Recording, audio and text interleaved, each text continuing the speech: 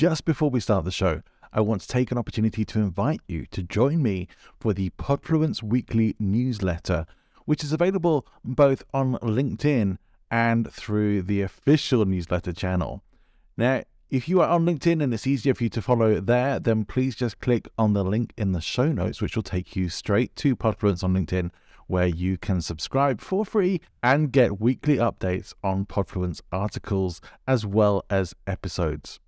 If you would like to subscribe to the full newsletter where you'll get additional materials and, as my little incentive to you, my pre-podcast guest checklist for you to use when you're appearing on podcast shows so that you can be fully prepared every single time, then please click the link to the official newsletter in the show notes. Hope to see you there.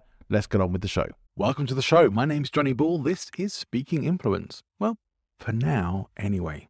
I'll tell you more about that a bit later on. This is the show where we delve into the world of influence and persuasion to help you build your professional authority and to become a more powerfully persuasive communicator. And maybe along the way, learn some of the skills to help defend ourselves against the misuse of the tools of influence and persuasion in life and in business.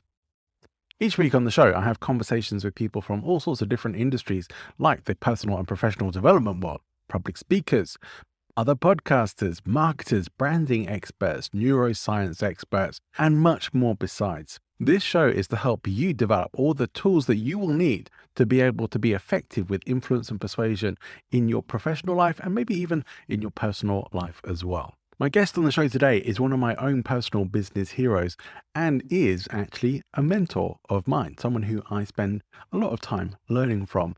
And if you haven't already come across Chris Ducker before, by the end of this, you are undoubtedly going to want to check out more about Chris and what he can potentially do for you and your business. Now, I know Chris as an author, as a speaker, as a podcaster, as a course creator, as somebody who has built an amazing professional ecosystem and product system and is teaching other people to do the same. In fact, I'm one of those people who he is teaching, and we will talk about some of that. And we do probably start off with me fangirling a little bit over Chris because he is a really cool guy, and I was super happy that he agreed to come and be a guest on the show.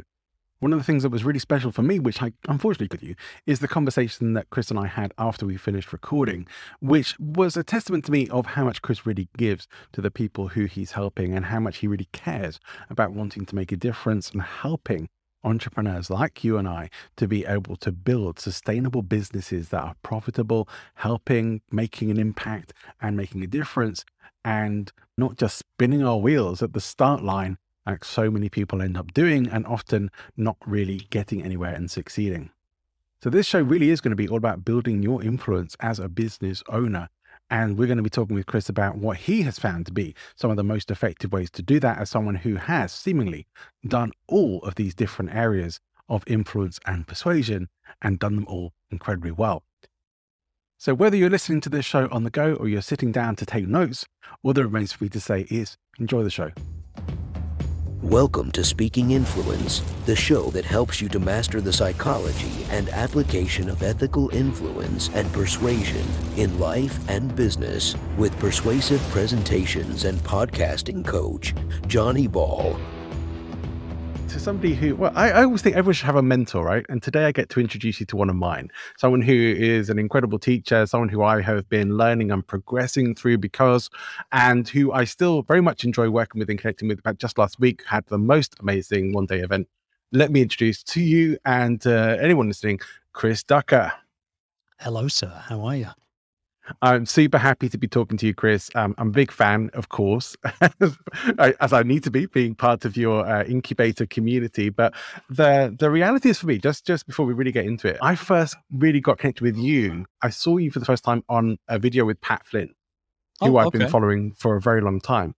Yep. And on that video, you just said something that really impacted me about if you don't have something for sale on your website, how can you expect people to take you seriously? Yeah. And I was just watching that thinking, oh my, yeah, that makes a lot of sense. And I started following you a lot more. Then I read your book, and then of course I got into your incubator community. In fact, even just with connecting with you online, I was convinced when I was speaking to you that it was a bot or someone in your office. And then I realized it was actually you I was speaking to you. And it's Yeah. like, oh man, that's amazing. And I really liked the whole journey into coming into working with you. Well, I appreciate all those kind words, dude. And yeah, I mean, Pat and I have known each other for a long time. I mean, we're well over a decade of friends now. And he's actually the godfather to my little girl, Cassandra. And, you know, it's very interesting because when Pat and I first kind of got to know each other, he was the freebie guy. He was giving everything away for free, like literally everything.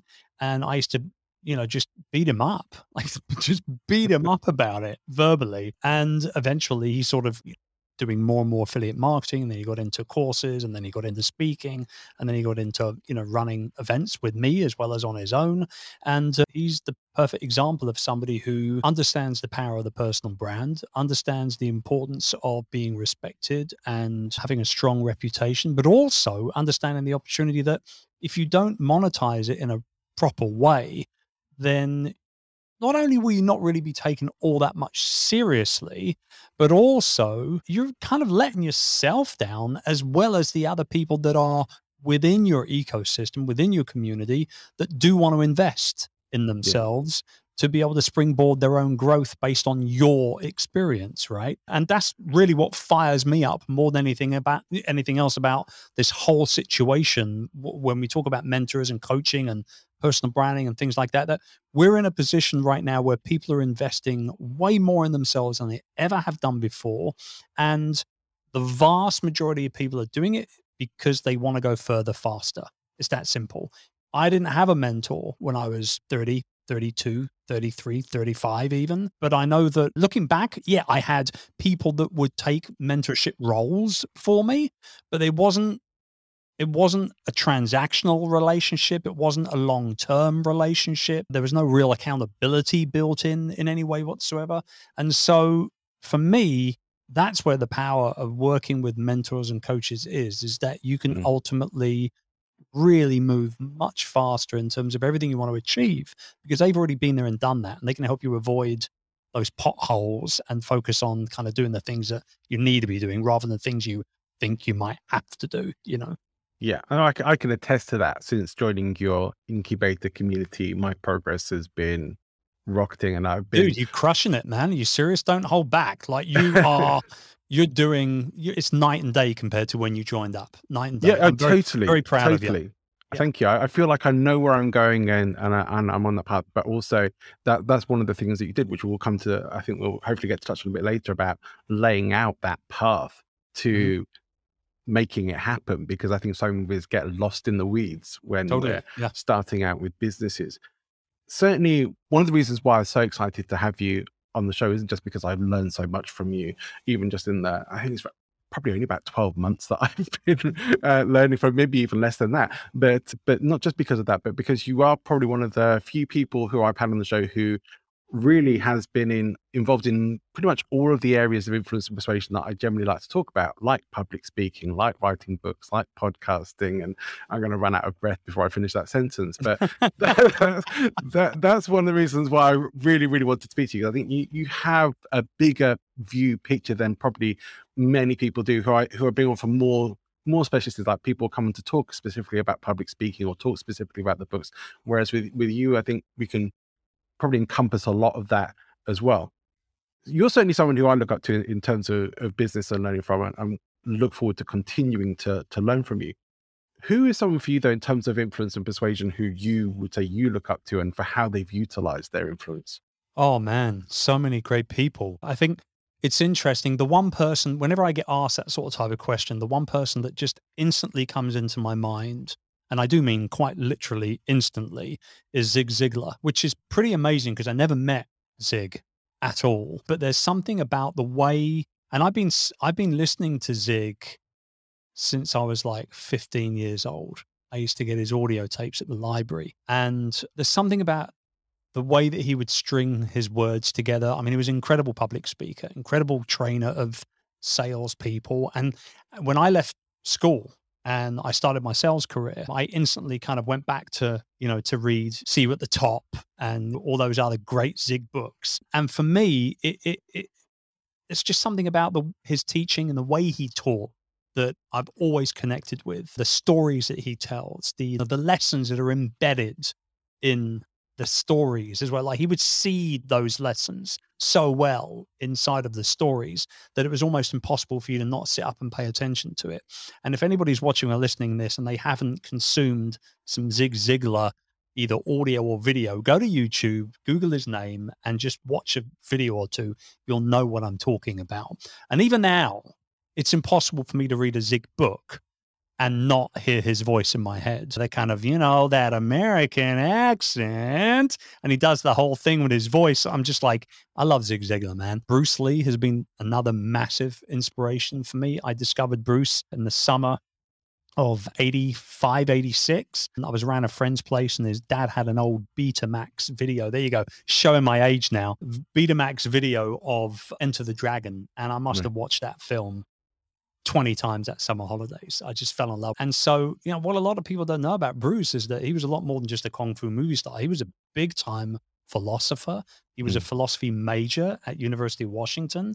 And he was just an incredibly inspiring guy. And if you read anything that he put out, you realize he was a lot more than just kicks and punches. And so I go back to those two guys pretty regularly. If I feel like I'm struggling a little bit, or if I feel like I need a bit of a kick up the pants, or if I need to kind of just double check on how I'm doing or why I'm doing certain things, one of those two guys will usually tick a box for me.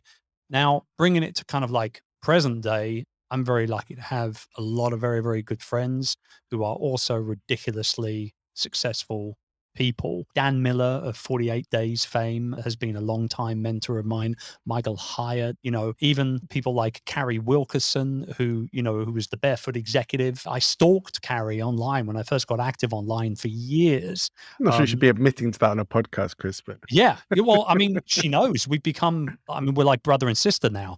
Yeah. So we've become very, very close. And, over the years, there's something about that mama bear approach that she takes to helping people that I just really resonate with. She's super smart, super just full of empathy, and knows when to shut up and just listen. And I think that's a big part of coaching and mentoring as well. So yeah, I'm blessed, man. I've got a lot of great friends, great mentors and coaches that, I've learned from and continue to learn from for sure. Yeah, I mean, on a personal note, I think Carrie and many of the people who have been introduced to you through your community have just been phenomenal people who I'm so happy to now know about and be connected with, because I learn so much from them as well. And I think we can pretty much judge people by the company we keep, right? And absolutely, you can. You keep some pretty top company, Chris. I have to tell you that.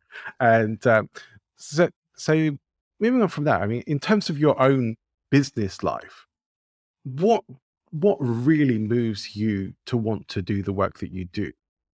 People winning. That's what I want. I don't expect anything of my clients actually, other than them just doing the work. That's it. Like I don't expect, although, every August when it's my birthday and every Christmas, I get great gifts from people, which is amazing. One of the best gifts I ever had actually was a signed vinyl, a record of one of Zig Ziglar's seminars from like 60s or 70s or something. Right. And it was actually signed to George, see you at the top, Zig Ziglar. I'm like, well, I'm not George, but I'll take the gift. That's phenomenal, So little things like that. Bottles of whiskey I get, because I'm a whiskey and bourbon collector. I get lots of cool whiskey and, all of that to one side.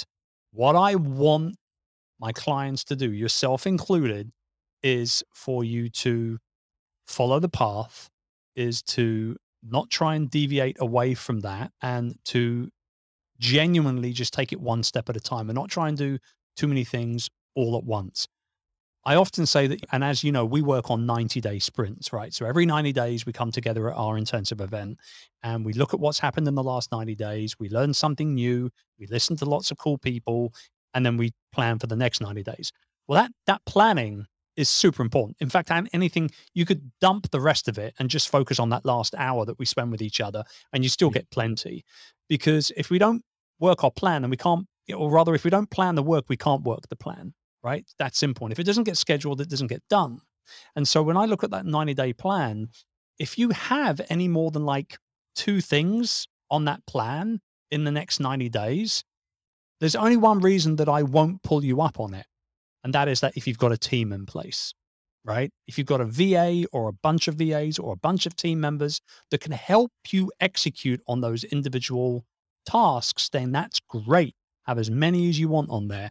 But if you're a one-man band, or maybe you're a solopreneur and you've got maybe one VA full-time, you've got to look at where you're spending your time. And so I just want people to do the work, man. And by the way, if you don't do the work and you don't get the success, you can't blame me as your coach, because I've given you everything, right? I've given you everything you need. You need to just go ahead and put your foot down on the gas and make it happen. And so that's what drives me. That's what drives me whenever I'm putting training content together, whenever I show up live to do a training call, or when I'm on stage, or even when I'm being interviewed like this. Like, I just want people to understand the importance of taking action and not BSing themselves about it. It ain't going to fall in your lap. There's not a leprechaun that's going to turn up with a pot of gold for you. You need to get up every day. You need to put your big boy pants on, and you need to get to work. It's really that simple, you know? Yeah. Many of the things that you've done on your journey have created a level of influence that you're at now, where a lot of people know who you are. A lot of people will have encountered your book. A lot of people maybe listen to the Youpreneur podcast. That they have some connection with you. Maybe they're in one of your Facebook communities. Of all the things that you've done on your journey in terms of building that level of influence, what do you feel has been the most effective for you, or what's really been the most bang for your buck in terms of where you put your time and energy? I think probably my books.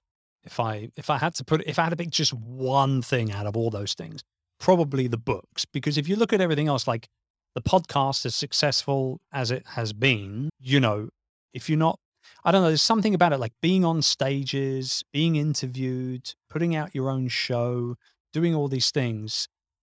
It's all well and good if, like you say, if people can discover you in a way where it's kind of almost like that 6 degree of separation thing, right? Where, oh, he said they're good. Like you just said it yourself. Like, I met Carrie through the incubator, through me.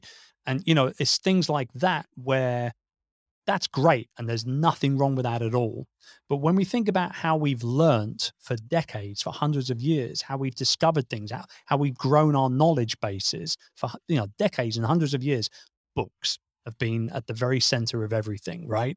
And they still are, as far as I'm concerned, even in this digital age.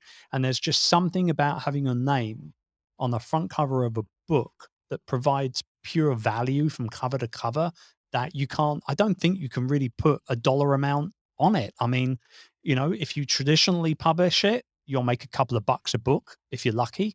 If you self-publish it, you make 4 or 5 times that amount if you're lucky. But at the end of the day, the real success, the real wins attached to being an author is, you're seen as a leader in your industry. You're instantly recognized as that leader in that industry or that niche because you've got a book with your name on the front cover. And also, more importantly, more than anything else, the people that pick up the book and read it and hopefully put into action what they learn, and we're talking obviously business books and things like this right here, that's where the real win is. Because if they discover something that was in your book and put it into action and get a win out of it, they're not going to keep that to themselves. They're going to share that. And that's how you get to the point of selling 10, 20, 30, 50, 100,000, 150,000 copies of a book. It's not because 150,000 people are out there ready and waiting to buy it. No, it's because their friends are talking about it.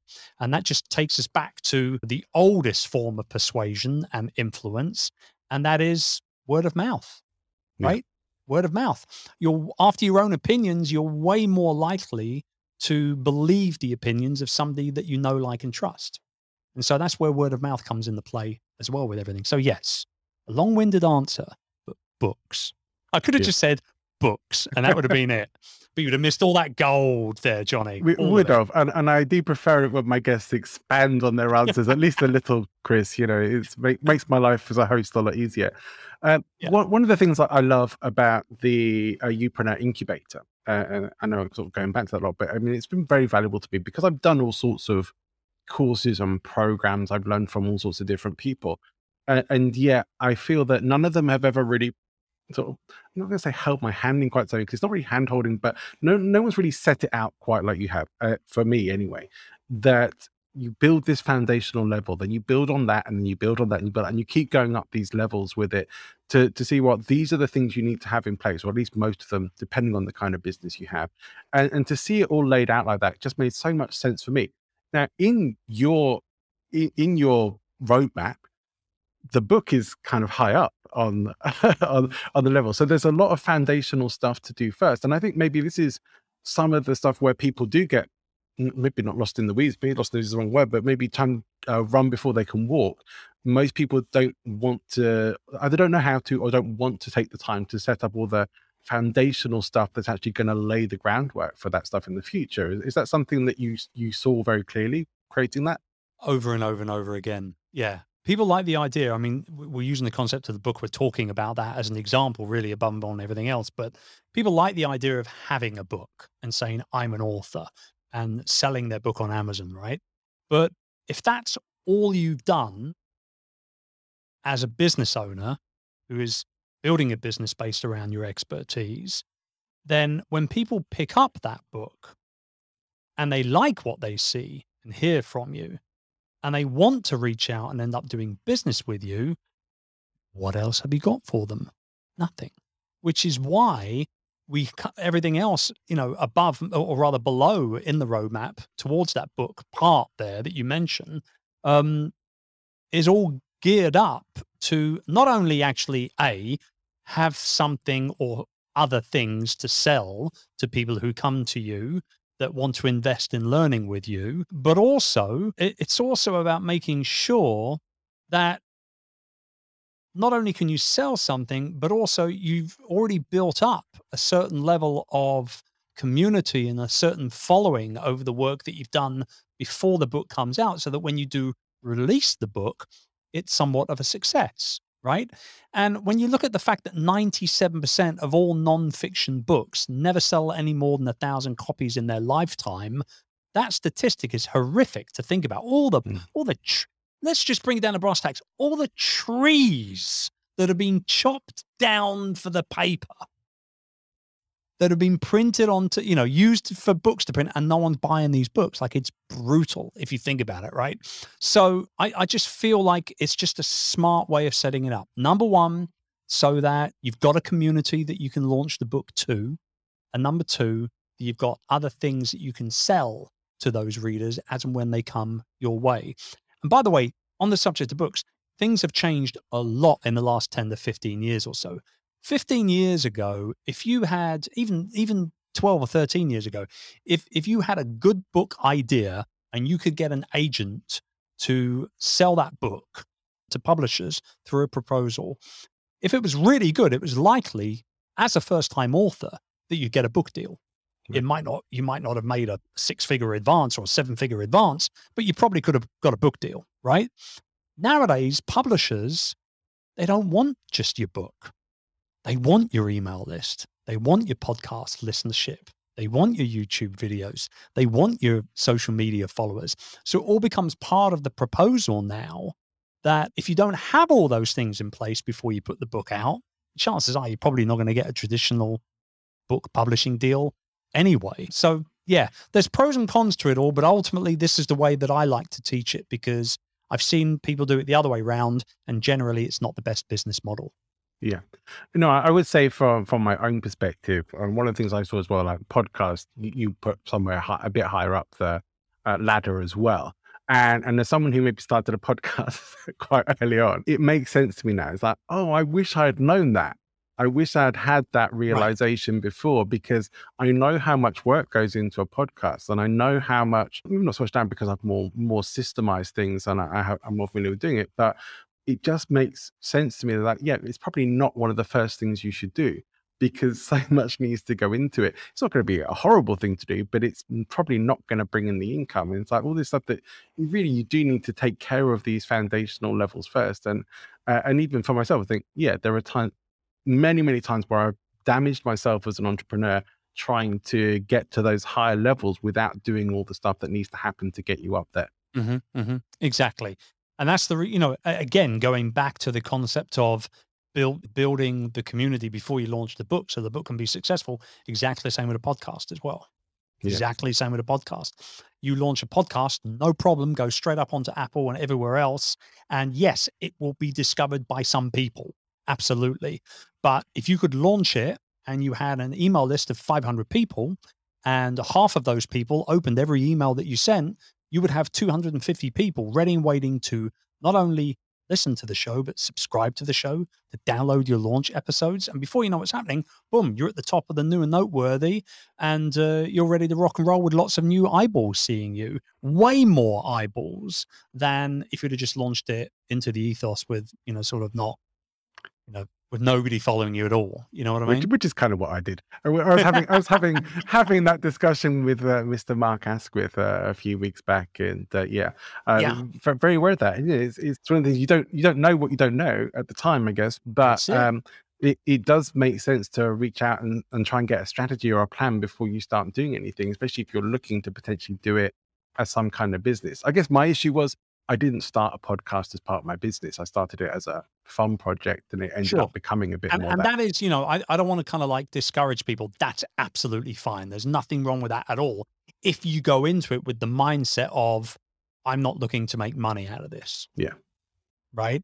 If you're doing it for fun, if you're doing it for connections, if you're doing it for relationships and stuff like that, then go do your thing. It's all good. But if you're going into it thinking that you're going to publish a show once a week and that you're going to make, $10,000 a month in sponsorship, that you're kidding yourself, plain simple, Yeah. I'm a regular listener to your podcast, and I wonder for you, what were the things that made you want to start that? What said you're right? It's time for me to do a show. Well, so I've had, how many have I had? 1, 2, 3, 4 different podcasts in the last 12 years. The first one that I started was in April 2010, which makes me a veteran podcaster, apparently. It does. Yeah, it does. This is the reason why I have gray hair, and what little hair I've got left is gray as well. So I feel pretty qualified to talk about this as a medium. And although there are way more successful shows out there, I will say the reason why I started it to begin with was entirely selfish. I wanted to get, because although I had been online since the mid-90s, I had never really utilized the internet for anything more than like email, Google searches, and like watching cat videos on YouTube, right? And so when I got in, once we got started with our kind of online journey as a group of businesses, I thought, well, if I'm going to do this, what's the easiest way for me to be able to springboard off and piggyback off other people's lessons and growth habits? I know, I'll find these people and I'll interview them. I'll start a podcast. And my wife said to me, you've never done a podcast before. Well, like, we've only heard about them like 6 months ago. Like, what's the deal? And I said, well, I've got a computer and I've got Skype and I've got a call recorder and I've got headphones, right, with a little mic on it. I don't need anything more. And so what I did is I launched the first show, Virtual Business Lifestyle, where I talked about building a business. And we were piggybacking a little on Tim and the 4-hour work week a little bit, outsourcing and delegating and automation and all that kind of stuff. But it worked brilliantly. And so I started reaching out to these old school veteran internet folks like Chris Brogan and David Merriman Scott and all these guys that have been doing this for like 20 years. And slowly but surely, over the course of a couple of years, I just got connected to more and more and more people. And every time they came on the show, I would just ask them questions that I wanted the answers to myself. But it just so happens that everybody else that was tuning in was in a similar position that I was. They were learning all this stuff for the first time as well. So they absolutely loved it. And then in 2014, I launched my first book, Virtual Freedom, to which I attached a limited 25 episode series as a podcast to help promote it in the run up to the book coming out. And that worked brilliantly. Then myself and Pat Flynn got together and we did our One Day Business Breakthrough podcast, which was, I think we did 3 seasons of that. I might be wrong, but I think we did 3 seasons of that. And we only ever were supposed to do 1. And everyone was like, we want more. So fine, we'll do another one. And then they want more. We'll do another one. And then we're like, that's it. And then there's the Youpreneur show. And the Upino show is coming up on 8 million downloads now. And I still, to this day, when I'm interviewing people on that show, it's purely selfish. I just want to know the secrets, man. And because I know that that formula works, I know that my people like you who listen into the show, they also want to know the secrets as well. And so, I will say, when you say like, what's been the biggest, needle mover in terms of the overall growth of my personal influence, it's been the book, hands down. But in terms of building my network and relationships and, my Rolodex, to use a very old-fashioned word, the podcast has been the biggest game changer there, without a doubt. All of the super close friendships that I've got in the industry now with folks like Lewis Howes and Gary Vaynerchuk and Amy, Porterfield and a whole bunch of other folks that, the list is so long now. These are people I've genuinely spent time with, I've broken bread with. I can text them whenever I want. These are the people that I've met, all of them pretty much through my podcasting. Yeah, I think that's one of the things I had no idea about when I got into podcasting, and was one of the unexpected benefits, the amazing network that you build up. And mainly I found that's because the vast majority of people who do podcasts are not doing it with the sole intent of making money. I'm not saying that that's not there. There are shows that are like that, but the vast majority are not.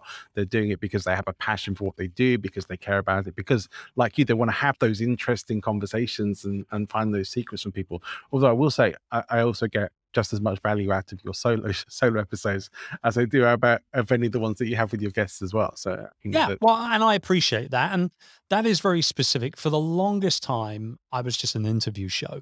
I mean, we're talking years and years and years and years. And then probably around 2017, when I kind of started doing more coaching, more mastermind sessions, more programs, that sort of type of thing, it was very like I needed to position myself as a genuine expert in the niche. And so you can do that through solo shows. So for anybody that's thinking about starting a show where they want to be able to create those relationships, but they also want to be able to position themselves as a leader, as an expert, the easiest way to do that is to flip-flop between the two formats. So one week you'll have an interview, the next minute you'll have a solo show, then interview, solo, and so on and so on and so on. And that's pretty much what we do now, week for week, pretty much. Yeah.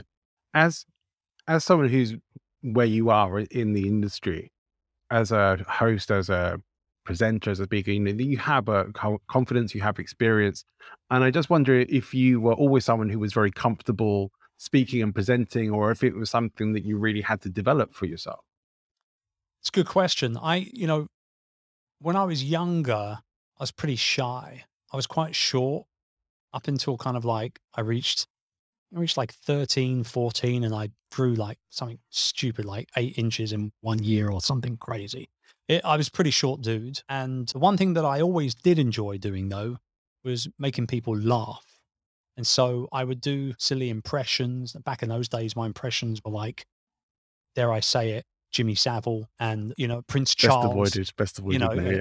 All that. we'll blurp out his name. And, all the people, Prince Charles, I used to do this thing with, well, mummy, and all this kind of stuff. And now it's a horrible impersonation. But when you're like 8 or 9 years old or 10 years old and you're doing it at a family barbecue or something and everyone's had a little bit of alcohol, it's pretty funny to see a kid doing that. And so I think that probably helped me build up the confidence. And then what happened was actually going into sixth form after high school, you had to do presentations. Right? You've got to show your work. You've got to talk about essays that you've written and all that kind of stuff. And I realized that I was actually pretty comfortable standing in front of my classmates and my teachers talking about things because I was always prepared, Johnny. That was the thing.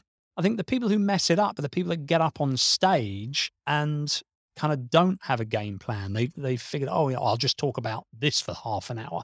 That's a recipe for disaster.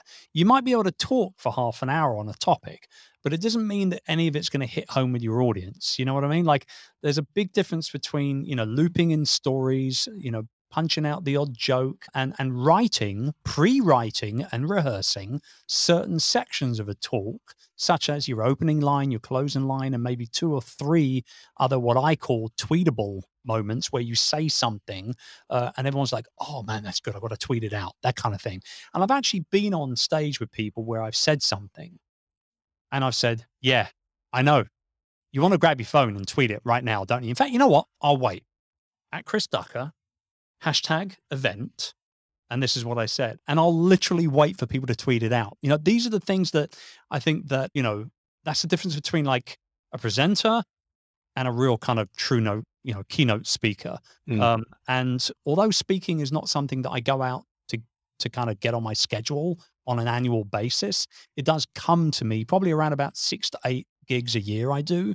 And they're always at good events. They're always with good people in attendance. And I enjoy doing it. But I don't say I'm a speaker, right? But I can speak because I know what I'm going to talk about. I've got a good amount of experience to back it up. People can argue with me and put their own opinions their way. That's absolutely fine. But I'm comfortable enough being in a position where I feel like I can get up on stage or present to a group of people online where I know enough to be able to not fall flat on my face. There is an interesting thing I think many people don't consider, that a lot of the times, well, I think probably we all have clever things we could say or wise things we could say, but it does make a difference who's saying it and in what context they're saying it. Like, you do have to have that level of credibility and authority for people to go, all right, I should be paying attention to that. This person knows what they're talking about. This is someone I should listen to. Because, you know, you could say something deeply wise and very valuable to people, but if you have no track record, no credibility, nobody knows who you are, they are going to be thinking, why should I care? Why should I listen to that? Yeah, absolutely. And also, you know, when you do have that track record and you've got that influence, if you want to call it, understand that, you know, these one-liners, these little takeaways that you can convey to the people that follow your work and subscribe and things like that, like they can come to you at the weirdest moments as well. Like, you know, middle of the shower, just before you're going to go to bed, when you're walking the dog, you know, or whatever it is. And actually it was really interesting. About 2 weeks ago, just under 2 weeks ago, my wife, my kids went to the Philippines for a 3-week holiday, and I was kind of left in the house on my own for the first time, literally quite ever. And I thought, well, okay, that I can keep myself busy during the day. There's lots going on, which is the reason why I'm not going with them. But in the evening, it's going to be tough. So I need a show to watch on Netflix, something I can just watch an episode of every night.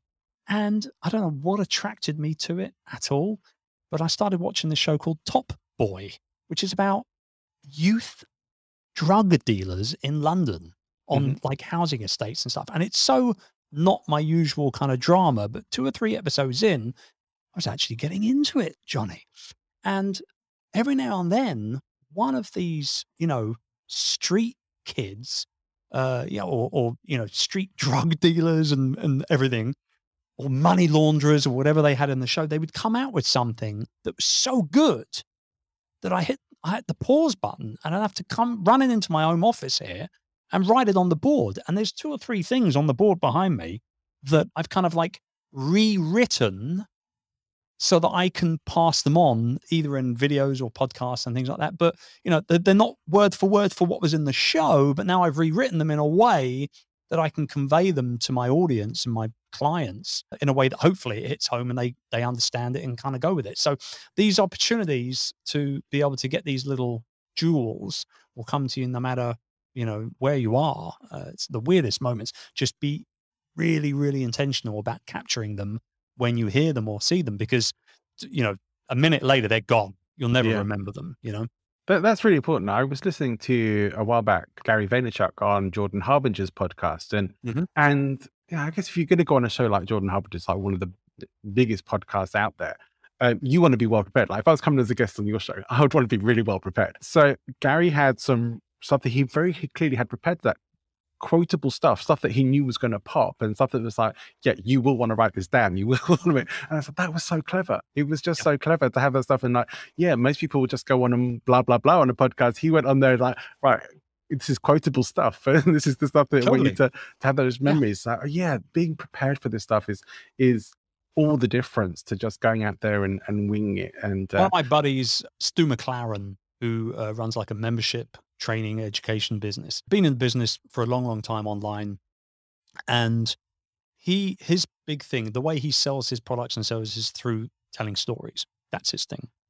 He does it better than most people on the planet, quite frankly. And I remember I had him on my show a while back, and I asked him, like, you tell all these great stories when you're being interviewed or when you're live on Facebook, or like, how do you just quantifiably, how do you remember them all?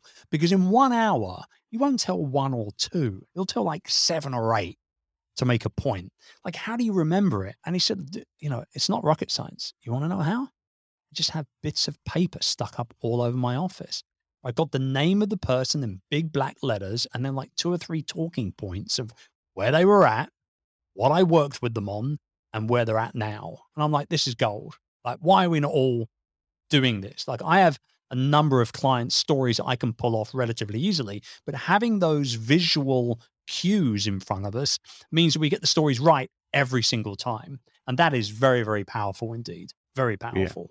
Yeah, I think a lot of people out there are just delivering information without the stories, and the stories are actually a really key part of the persuasion factor when we do get the opportunity to. It's what be in keeps front of people audience. tuned in. Yeah. I mean, it's all very well wanting to learn something, but if you can back it up with a real story behind it, then, it's just so much more endearing, so much more powerful.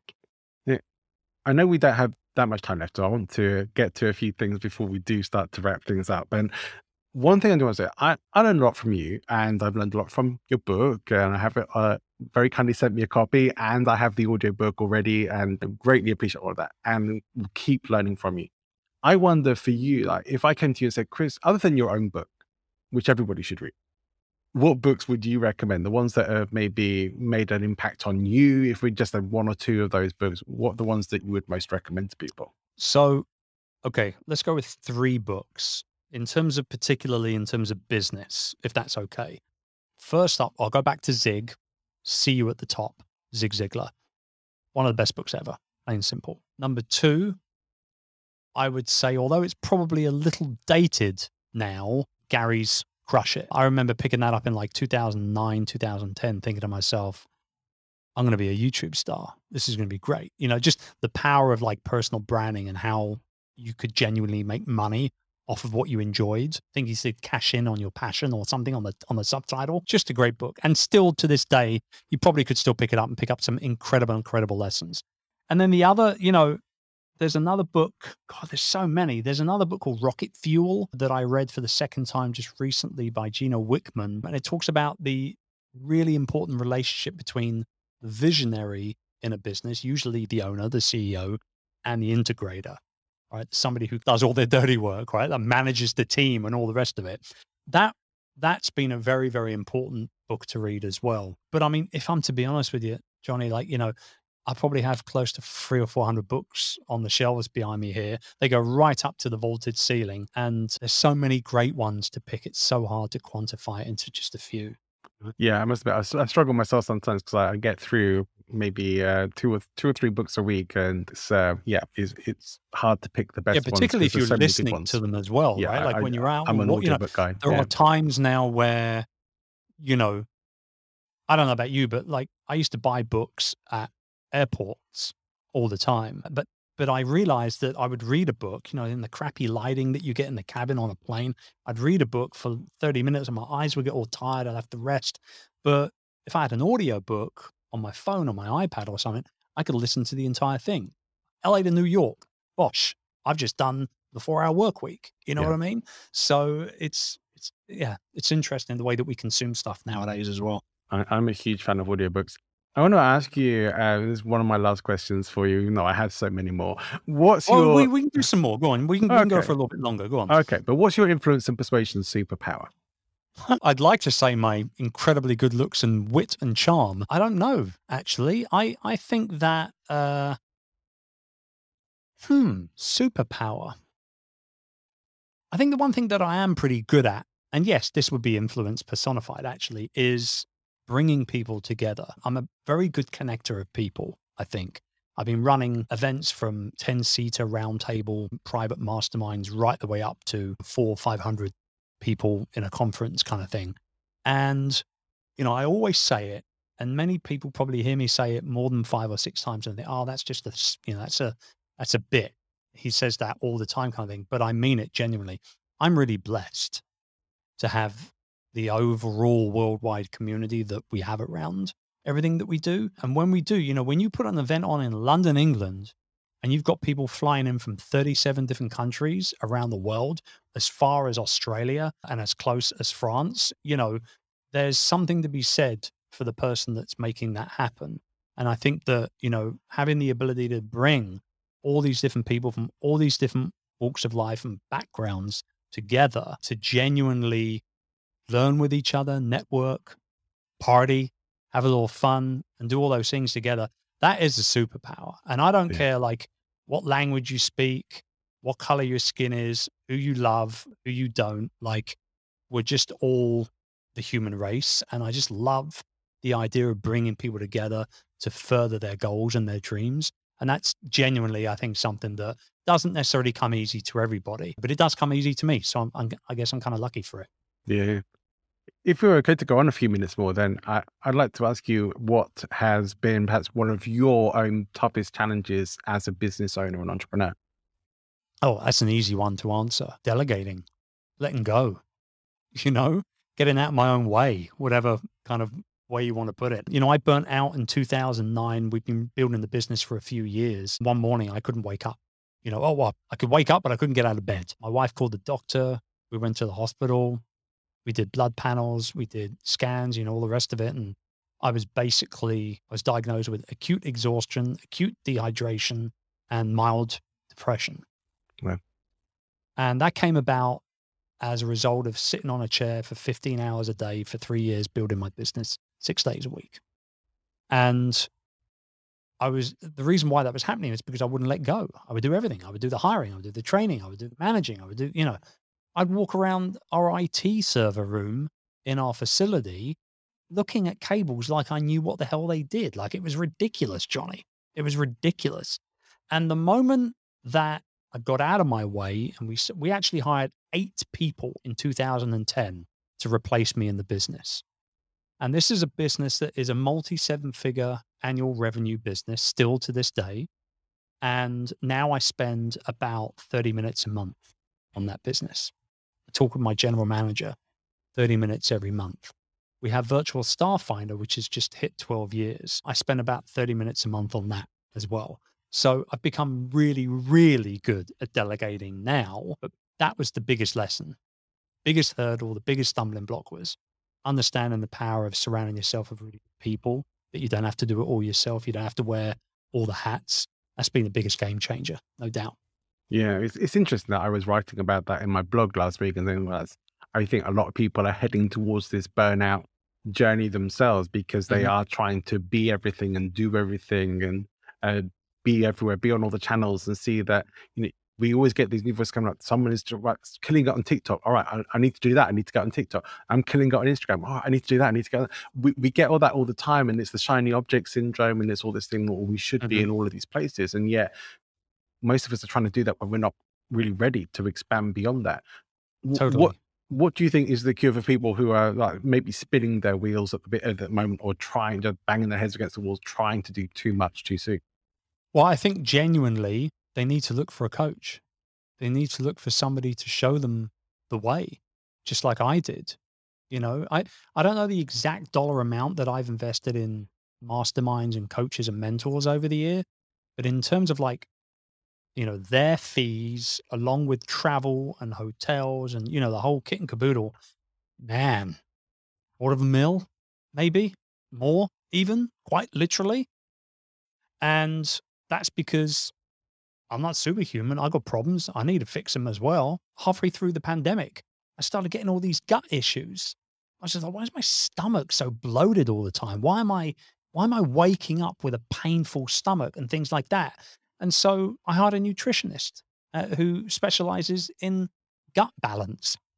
It ain't sexy, but it cured the problem. I was eating too much crap, not working out at the right times, drinking caffeine at the wrong time of the day and all the rest of it, right? So, I think that if they're really struggling, if they're spinning the wheels, they're trying to do all these things that they see everybody else doing, one of the easiest ways to get over it is to hire somebody to help them figure it out. Because sometimes you're too close to your own situation to realize, where the exit is on the issues that you're experiencing.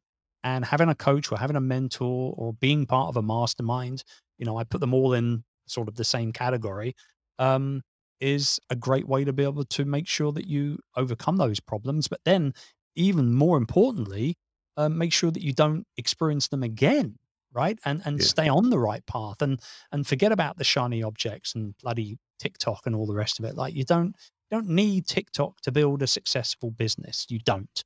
I know this because I'm not on bloody TikTok and I'm doing just fine. You don't want to do those silly dances and stuff. No, I'm not doing that. It's interesting. Chloe, as you know, my daughter, she runs all of our social and she's always saying to me, because I'm quite active on Instagram, and she says, Dad, we should get you doing some reels. I'm like, okay, yeah, I can do a reel or two. What do you want me to do? And she goes, these ones where they point, and then text appears. I'm not doing it. I look a right plonker. I've got no intention of wanting to do anything like that at all.